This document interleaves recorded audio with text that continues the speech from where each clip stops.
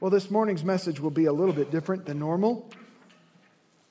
As I mentioned at the beginning of the service, today is the 504th anniversary of the event that many would say lit the spark of the Protestant Reformation. Reformation Sunday.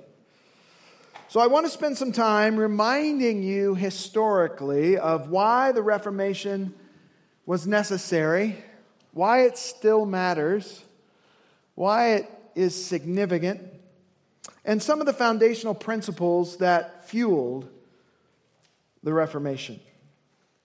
So I want to start our march through history by going all the way back to the apostles. The apostles took Jesus' words seriously in Matthew 28 as he ascended to the right hand of the Father after his death, burial, and resurrection. They took seriously his command for them to go into all the world and preach the gospel and make disciples. And so beginning from Jerusalem to Judea to Samaria and even to the uttermost parts of the earth, the gospel spread. And the early church grew despite significant opposition and persecution. Persecution which came largely at the hands of the Roman Empire. And we studied 1 Peter together, and we saw some of that. The temperatures of persecution were rising for believers in that time. First century, second century, third century. That is until about the 4th century, when the Roman Emperor Constantine converted to Christianity, following in the footsteps of his mother.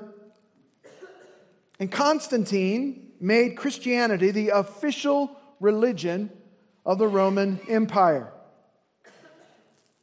Christianity at that point became intertwined with the state, and the result was a very mixed bag of both blessings and curses. For with decreased persecution and a rise in political power also came significant doctrinal compromise and corruption in the church. And eventually, supreme religious and political power coalesced around the office of the Pope, who ruled over the Roman Catholic Church, which for many, many centuries was effectively the only church available to most people. There was one choice in town. Can you imagine that? A singular source of truth. Now, the only Bible used in Roman Catholicism at that time was in Latin, a language that increasingly no one spoke except for the highly educated. And of course, the Bible in those days had to be copied by hand, and so copies of the Bible or even small portions of the Bible were enormously expensive, and only the richest of the rich were able to afford such things. Even if you could somehow get your hands on a copy of the Bible, you very likely couldn't read it. So a personal copy of the Bible would be no use to you anyway. The Bible would have been in Latin, even if it had been in your mother tongue, which it wouldn't have been. You couldn't have read it because you were illiterate. The only place where you could hear the Bible read would be at church. A Roman Catholic church. But when you went, you still couldn't understand the scriptures being read because they were only read in Latin, and you don't speak Latin. In fact, the entire service is conducted in Latin. And so you attend, but you don't really understand anything that's being said. The closest you get to any understanding is perhaps if it has some stained glass windows and some pictures of events that took place in the Bible. As an average church attender, you know very, very little of the Bible. The Bible played very little role in your life, and frankly, it played little role in the day-to-day life of the church. What played an increasingly large role in the Roman Catholic Church was tradition.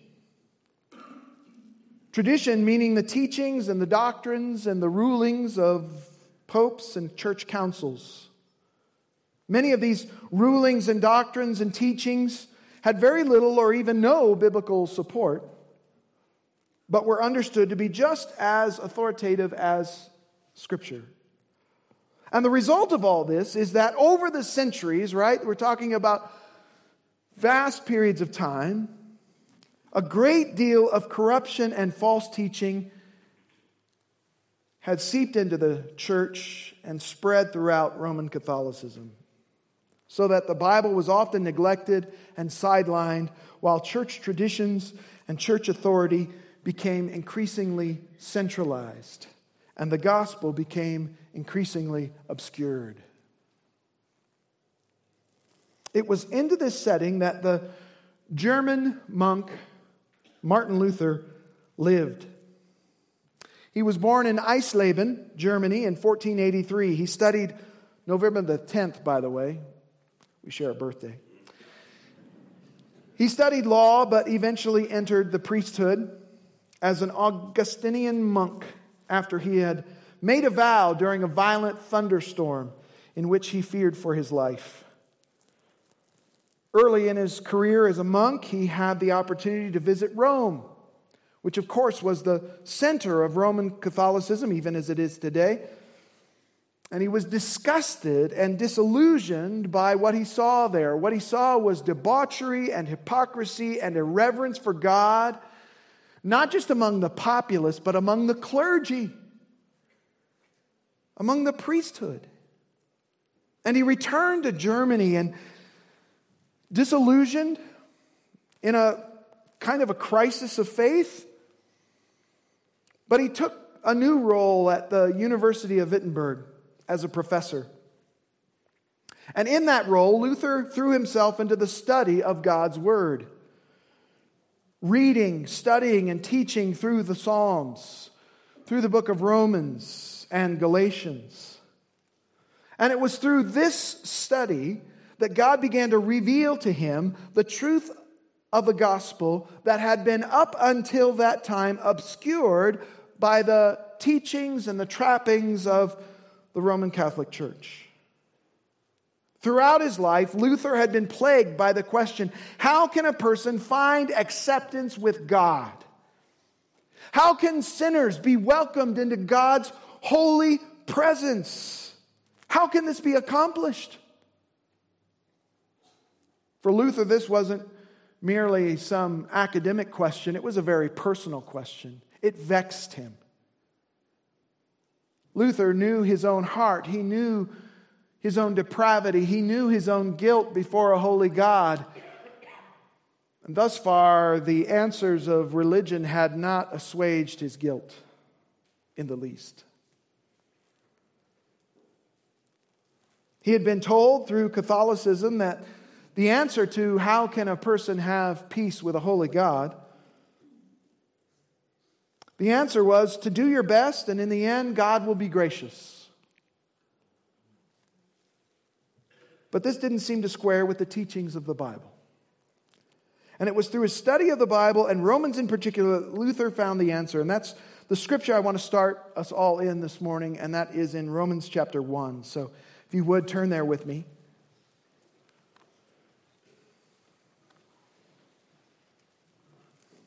If there was a date that we could point to that perhaps sparked the Reformation, it would be October 31st, 1517.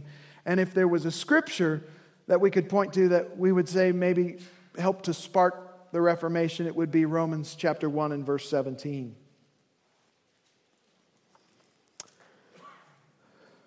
Let me read beginning in verse 16. Romans chapter 1, verse 16. The Apostle Paul writing says, "For I am not ashamed of the gospel, the good news, for it is the power of God for salvation to everyone who believes, to the Jew first, and also to the Greek. For in it, in the gospel, The righteousness of God is revealed from faith to faith, as it is written, but the righteous man shall live by faith. This is the word of God. Let's pray together. Lord, we're so grateful for the gospel. We're so grateful for the word of God in our language. Lord, what darkness we would be living in were your word not accessible to us. Were the gospel obscured by man-made traditions and false religions. Where would we be today? What would our life be like? It's hard to imagine. We take so much for granted as we sit with our Bibles on our laps and in our phones and playing on our Bluetooth radios. We're so grateful, Lord, for the blessings that we have, but we also know that with the manifold blessings comes the temptation to take it all for granted. So we give you thanks, Lord, for those who've gone before us, for the previous working of the Holy Spirit to reveal truth, to spread the gospel. That has come to each one of us in our very own story of someone who knew the gospel, sharing the gospel, and our response of simple faith, believing and trusting. We thank you for the gospel of Jesus Christ. It's in Christ's name we pray. Amen. That question that nagged Luther more than any other was this: how can one find acceptance with God? How can we have peace with God? Romans 1:17 held the answer and still does. For in it, in the gospel, the righteousness of God is revealed from faith to faith, as it is written, but the righteous man shall live by faith. Reading and studying that afresh, Luther's eyes were opened. It was all by faith alone, in Jesus Christ alone, that we come to be accepted by God and have peace with Him. And it was this fresh understanding that led Luther to be increasingly concerned for the beliefs and practices of the Roman Catholic Church, of which he was still a part, of which he was a monk, an Augustinian monk, teaching in a seminary. You see, one of the teachings of the Roman Catholic Church was, and still is today, the belief in purgatory. The Roman Catholic doctrine of purgatory teaches that most people who have faith in Jesus must go to a place after death called purgatory. A place of suffering and fire, of purging. This is in order that they might be purified and prepared for heaven and the presence of God. They've got to suffer and have the remaining sin in their lives and uncleanness purged.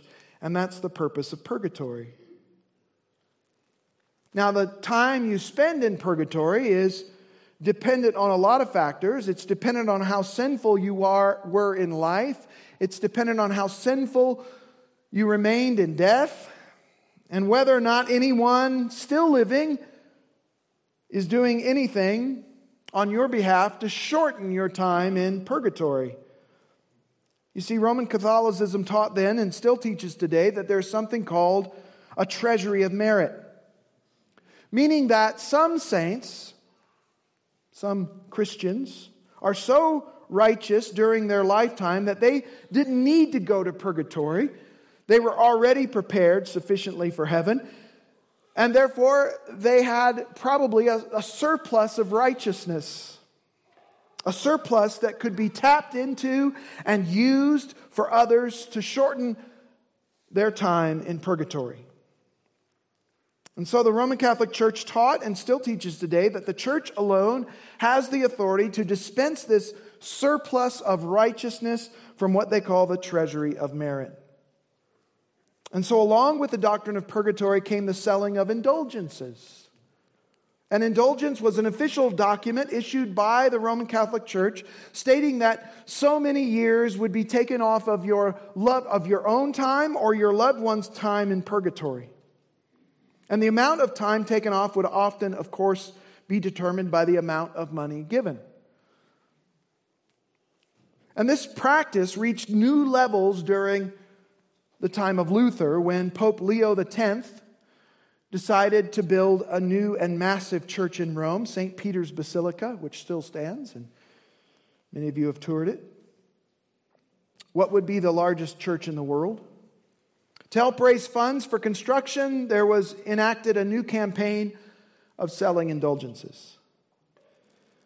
And one of the great, most notorious sellers of these indulgences was a German priest named Tetzel. Maybe you've heard of him. He would go from town to town in very dramatic fashion, explaining in the most passionate and dramatic of ways that the people's departed loved ones were crying out in agony from purgatory, pleading for them to help them to shorten their time of suffering. And they could do so simply by purchasing an indulgence on behalf of their loved one. Tetzel even developed a memorable little lyric, a little limerick, a saying, "As soon as a coin in the coffer rings, the soul from purgatory springs." Luther was deeply offended by this practice of selling indulgences, and so he set about writing a document that would serve as an initial salvo, a proposal for scholarly debate, a document, a poster really, entitled "The Disputation on the Power of Indulgences." A document that listed 95 statements or 95 theses. He nailed that document to the door of the Castle Church in Wittenberg on October the 31st, 1517. 504 years ago today. Now, nailing such a document to the church door was not an altogether uncommon thing to do. That sounds a bit violent in our thinking, you know. It sounds like you're doing damage to the church, but it wasn't. The church door functioned a lot like a community billboard in those days. And so this would have been a very common practice, and it probably, those 95 theses found themselves on a door replete with other notices and advertisements and things like that. Well, here are a few of the concerns that Luther had. Statement 21 of the 95 Theses. This is what he wrote. "Those indulgence preachers are in error who say that a man is absolved from every penalty and saved by papal indulgences." Objection number 32. "Those who believe that they can be certain of their salvation because they have indulgence letters will be eternally damned together with their teachers." Objection number 36. "Any truly repentant Christian has a right to full remission of penalty and guilt even without indulgence letters." Number 37. "Any true Christian, whether living or dead, participates in all the blessings of Christ and the church, and this is granted him by God even without indulgence letters." Number 62, "The true treasure of the church is the most holy gospel of the glory and grace of God." Now, all of this started out as a sincere desire on Luther's part to bring needed reform within the Roman Catholic Church. He thought certainly that his concerns would get a hearing and be welcomed. There would be debate, there would be conversation, and that the needed reforms would surely eventually come. But it soon became clear that Rome was not in any way convinced by Luther's arguments or his appeal to Scripture. On the contrary, Rome was threatened by it. Luther's 95 Theses soon spread throughout Germany and beyond, thanks in large part to the invention of movable type and the printing press, which made mass publication of pamphlets, books, and so forth possible and very affordable, and increased the literacy rate among people as they had access to literature in their own language. In the years that followed, Luther would go on to write many more things, and his concerns about Roman Catholicism would grow as well as his writings spread like wildfire. In 1521, Luther was called to give account for his writings at an imperial diet in the city of Worms. It's a trial, essentially. He was being tried for heresy. His books were laid out before him on a table, and he was asked if he would repudiate his writings and recant the things he had taught in them. Luther, a bit blindsided by this, in the midst of a packed room, asked for time to think it over before he responded. And he was given one night. And on the next day, the court official said to Luther, "I ask you, Martin, answer candidly and without horns, do you or do you not repudiate your books and the errors which they contain?" And Luther answered, "Since then your serene majesty and your lordship seek a simple answer, I will give it in this manner, not embellished. Unless I am convinced by the testimony of the Scriptures or by clear reason, for I do not trust either in the Pope or in the councils alone, since it is well known that they have often erred and contradicted themselves. I am bound to the Scriptures I have quoted, and my conscience is captive to the Word of God. I cannot and I will not retract anything, since it is neither safe nor right to go against conscience. I cannot do otherwise. Here I stand. May God help me. Amen." Luther was condemned by that council as a heretic, and a bounty was placed upon his head. But thanks to the care and protection of his regional governor, Frederick the Wise, Luther would go on to live a full life into old age, even marrying a nun, Katie von Bora, who made great beer, apparently.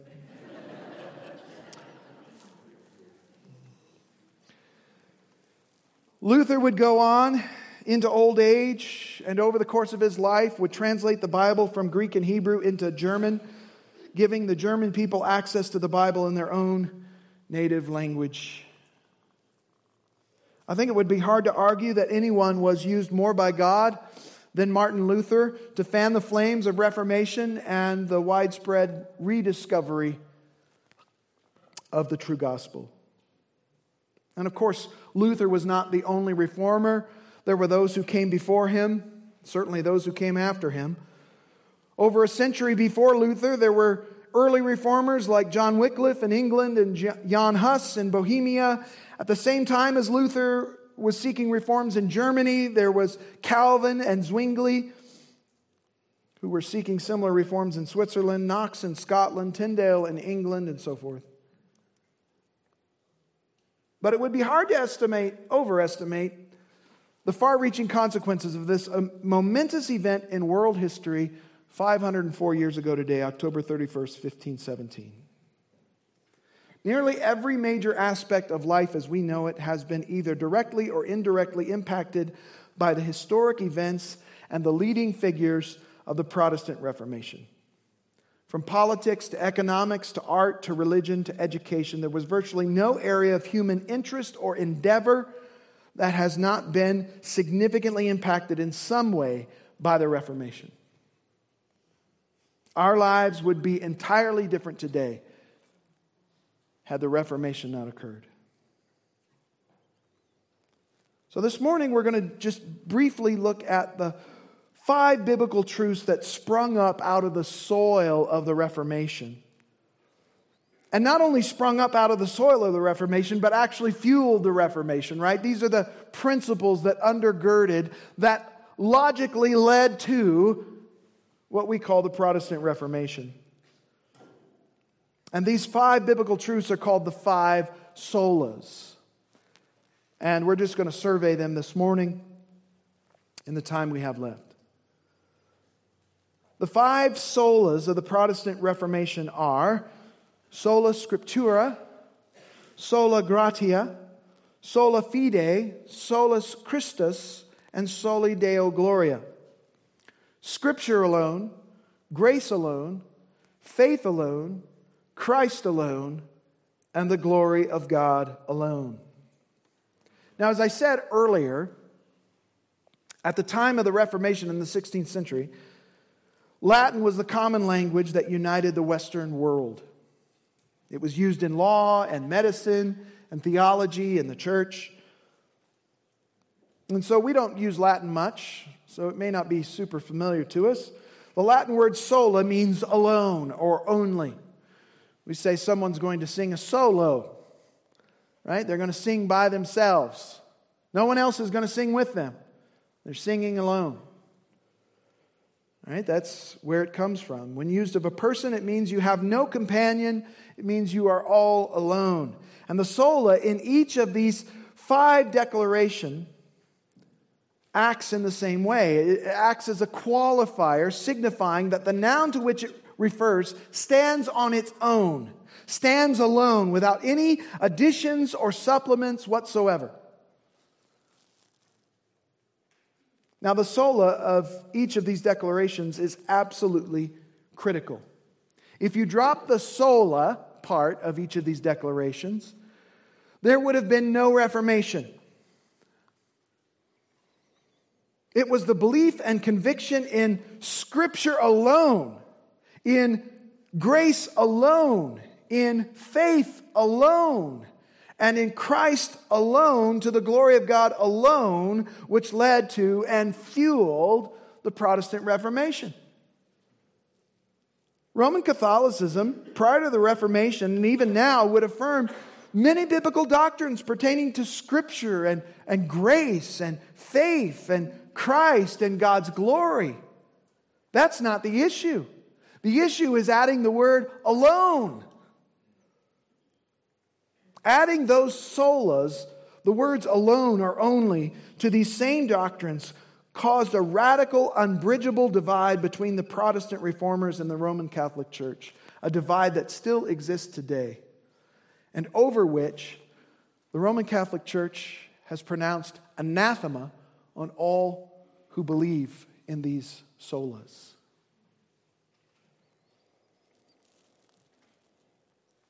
Today, we still believe that Scripture alone teaches us that salvation is by grace alone, through faith alone, in Jesus Christ alone, and all for the glory of God alone.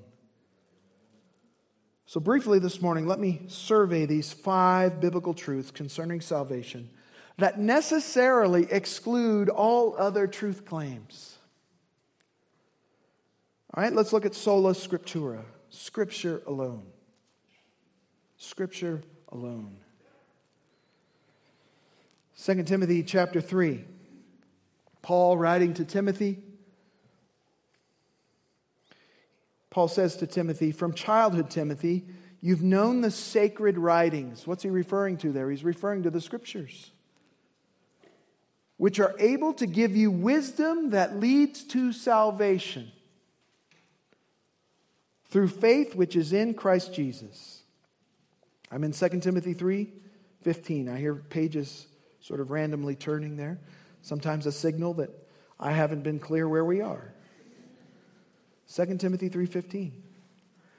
And then verse 16 continues. All Scripture is inspired by God, God-breathed, and is profitable for teaching, for reproof, for correction, for training in righteousness, so that the man of God may be adequate, equipped for every good work. God has given us everything we need to know for salvation and life and godliness in the Scriptures. The sola of sola scriptura excludes every other source of knowledge as being a dependable and trustworthy source for learning about the salvation of our souls and what God wants from us. Every other source of knowledge is excluded. The Quran is excluded. The Book of Mormon is excluded. Also excluded are the traditions of any church or council. Every source of knowledge outside the Bible is excluded as being a genuine, trustworthy, and authoritative source of information for learning about who God is, who we are, what sin is, and how we can have peace with God. Only the Bible provides that information. Sola Scriptura, Scripture alone. And so we're to be people of the book. People who love the Bible. We don't worship the Bible, but we love the Bible because the Bible points us to the God who we worship. Reveals to us the God who we love and who, more importantly, loves us and sent His Son, Jesus Christ, to die for us. We ought to be people of the book. Sola Scriptura. We ought to continually examine every truth claim against the Bible, rejecting those things which contradict. We ought to be a people who say, "Where stands it written? Show me in the Bible. Teach me the Scriptures." As our own statement of faith as a church says, listen to this: the Bible is without error in the original writings, the complete revelation of His will for salvation, and the ultimate authority by which every realm of human knowledge and endeavor should be judged. Therefore, it is to be believed in all that it teaches, obeyed in all that it requires, and trusted in all that it promises. This is the foundational sola. This sola leads to all the other solas, right? Because it's about how do we know what we know. It's a question of epistemology. How do we know what we know? Where do we go for the answers? Where do we look for truth? In the pages of God's Word. Sola Scriptura. All right, that leads us to the second sola, sola gratia. Grace alone. The Scriptures teach us that salvation is by grace alone. Turn with me to the book of Ephesians.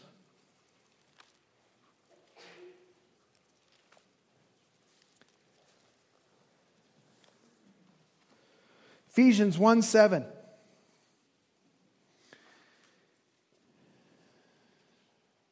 Paul writes, he says, "In Him we have redemption through Jesus' blood, the forgiveness of our trespasses, according to the riches of His grace." Our redemption, our salvation,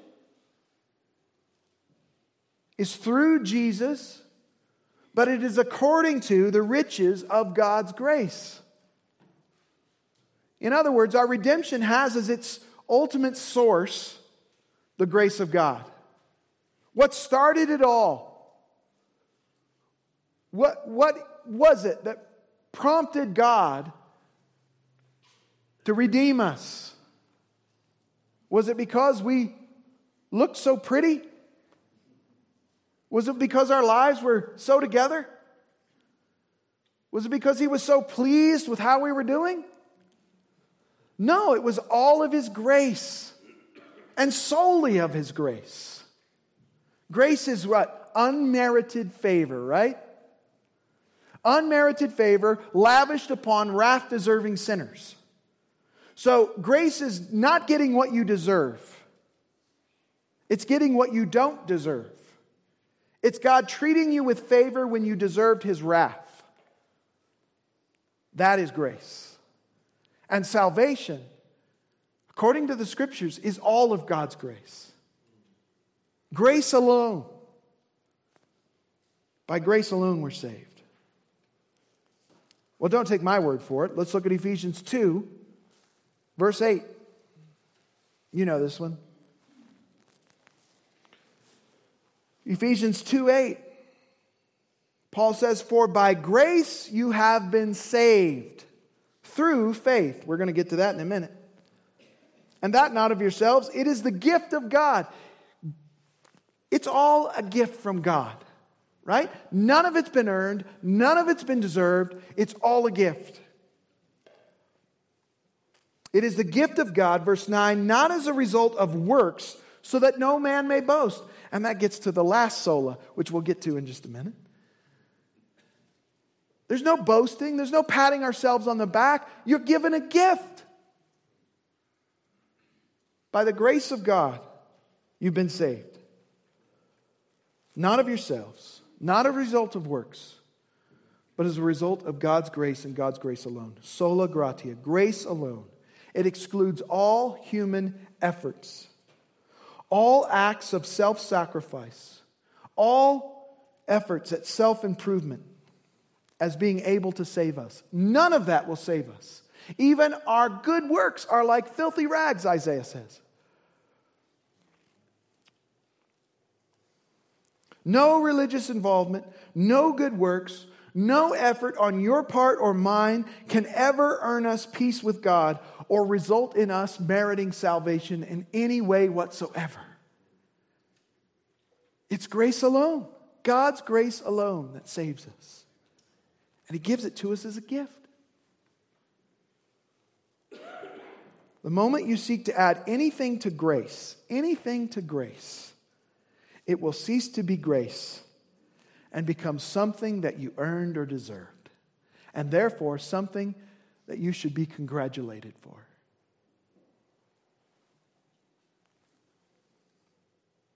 A cause for boasting. Salvation is by God's grace alone.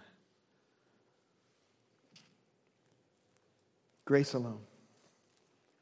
The third sola is sola fide, faith alone. Salvation is not only by God's grace alone, it is also through faith alone. Prepositions matter. Salvation is by God's grace through faith in Jesus Christ alone. All right, so let's look at the through faith alone. Again, Ephesians 2, 8, and 9. Same verse that we looked at for grace alone. For by grace you have been saved through faith. It's by grace through faith. And that not of yourselves, that faith is not of yourselves. That faith is also the gift of God. It's also a product of God's grace. That faith is not as a result of works, so that no one may boast. God saves us by His grace, and this grace is received by us through faith, through belief and trust in what Jesus Christ did for us on the cross, His death, His burial, and His resurrection from the dead, as a substitute and a sacrifice for sinners. So what is the nature of saving faith? What does it mean to believe? What does it mean to trust? Well, the Reformers taught that saving faith involves three facets, what they called notitia, assensus, and fiducia. We're getting Latin training today, all right? I'm going to walk through those. Notitia, assensus, and fiducia. True saving faith combines all three. All right? Notitia. That is simple knowledge. That is knowing something. You have to know something to be saved, right? Agreed? Yeah, if you don't start there, there's no hope for you. You got to know something. It's learning some fact. That's notitia. True saving faith cannot come unless one hears the truth that the Bible teaches. One hears the truth of the gospel of Jesus Christ. You can't be saved. You got to hear it. You got to know it. You got to be aware of it. Romans 10:14. How then will they call on him in whom they have not believed? And how will they believe in him whom they have not heard? And how will they hear without a preacher? You got to have somebody communicating the message. Otherwise, they'll never hear the message to believe the message. So you got to know something. So that's notitia, simple knowledge. Assensus is the second component of true saving faith. And that is agreement with what you've just learned, with what you've just heard. So not only hearing it and learning of something, but agreeing with it. True saving faith cannot come unless one hears the message of the gospel and you believe that message to be true. You can't hear it and say, no, I don't believe any of that, and be saved, right? So you got to hear it and agree with it and believe it to be true. So putting those two together, notitia and assensus. Notitia is hearing that man walked on the moon. Assensus is saying, I believe that man walked on the moon. It is affirming the facts we have heard as being true. But as good as that is, it's still not enough to save us. Knowledge and assent are both necessary for salvation, but by themselves they are insufficient for salvation. Because even the demons get that far, right? James 2:19, you believe that God is one, you do well, the demons also believe and shudder. All right, the demons got that far. They've heard the gospel, and they know the gospel is true. Does that save them? No. That brings us to the critical issue of fiducia. Fide. Fiducia is not only hearing the truth, believing the truth, but also trusting in the truth for your very life. Entrusting your soul. It is to lean upon the truth, to depend upon it as your very lifeline. The story has been told of the 19th century French tightrope walker, Charles Blondin. He made quite a stir by repeatedly crossing over Niagara Falls on a tightrope stretched between the two banks of the river.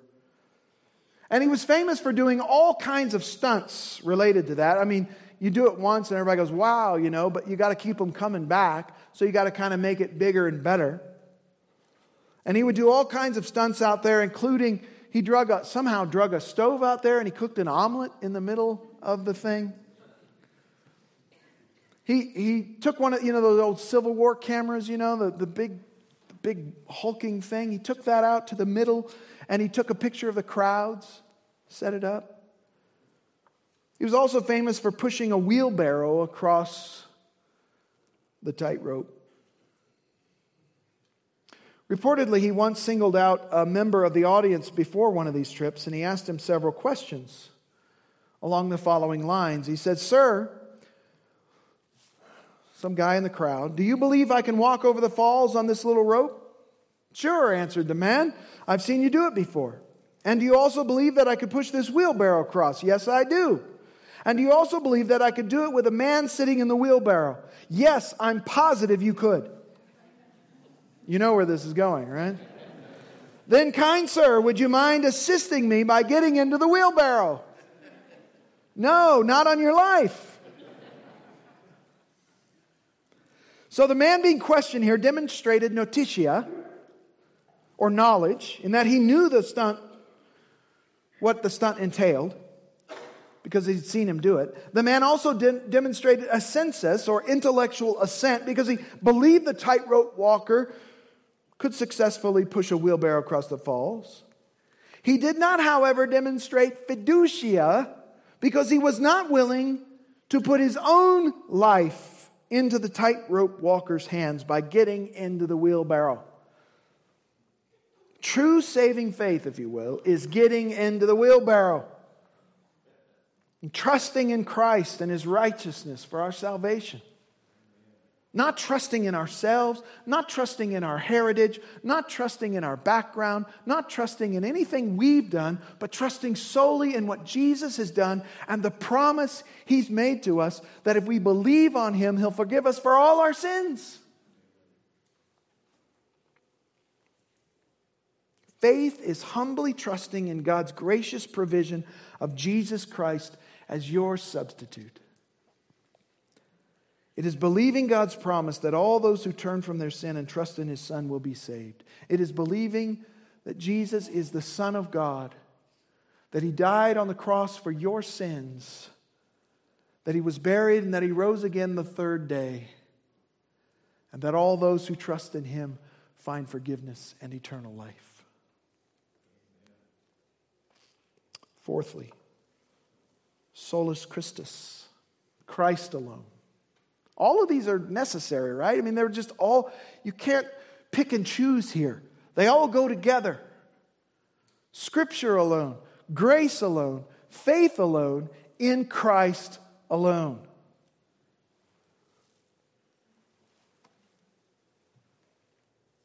You can't believe in yourself and get saved. You can't believe in someone else, some other teacher, and be saved. It's only through faith in Jesus Christ, God's Son, and His finished work that we are saved. John 14:6, Jesus said, I am the way and the truth and the life. No one comes to the Father but through me. There is one mediator between God and man, the man Christ Jesus. Acts 4:12, the teaching of the apostles. There is salvation in no one else but Jesus. For there is no other name under heaven that has been given among men by which we must be saved. Jesus alone. Solus Christus. Excludes all others as the securer of our redemption or as the object of our faith. Jesus alone is the object of our faith. I have no faith in myself. I have no faith in my efforts. I'm an abysmal failure when it comes to living up to God's holy and righteous standards. The object of my faith is not my efforts, but the finished work of the Lord Jesus Christ and Him alone. Fifthly and finally, soli Deo Gloria, the glory of God alone. Again, the book of Ephesians, chapter 1, is really the story of God's glory. And how the story of redemption is really the story of God securing His own glory for all eternity. Ephesians 1:13 says, in Him you also, after listening to the message of the truth, the gospel of your salvation, having also believed, you were sealed in Him with the Holy Spirit of promise, who is given as a pledge of our inheritance, with a view to the redemption of God's own possession, to the praise of His glory. 3 times in Ephesians chapter 1, it makes explicit that the whole purpose of our salvation is to the praise of God's glory. Now, you and I tend to think that it's all about us. That the cross was all about us. Well, it was about us, but it wasn't all about us. It was all about God's glory.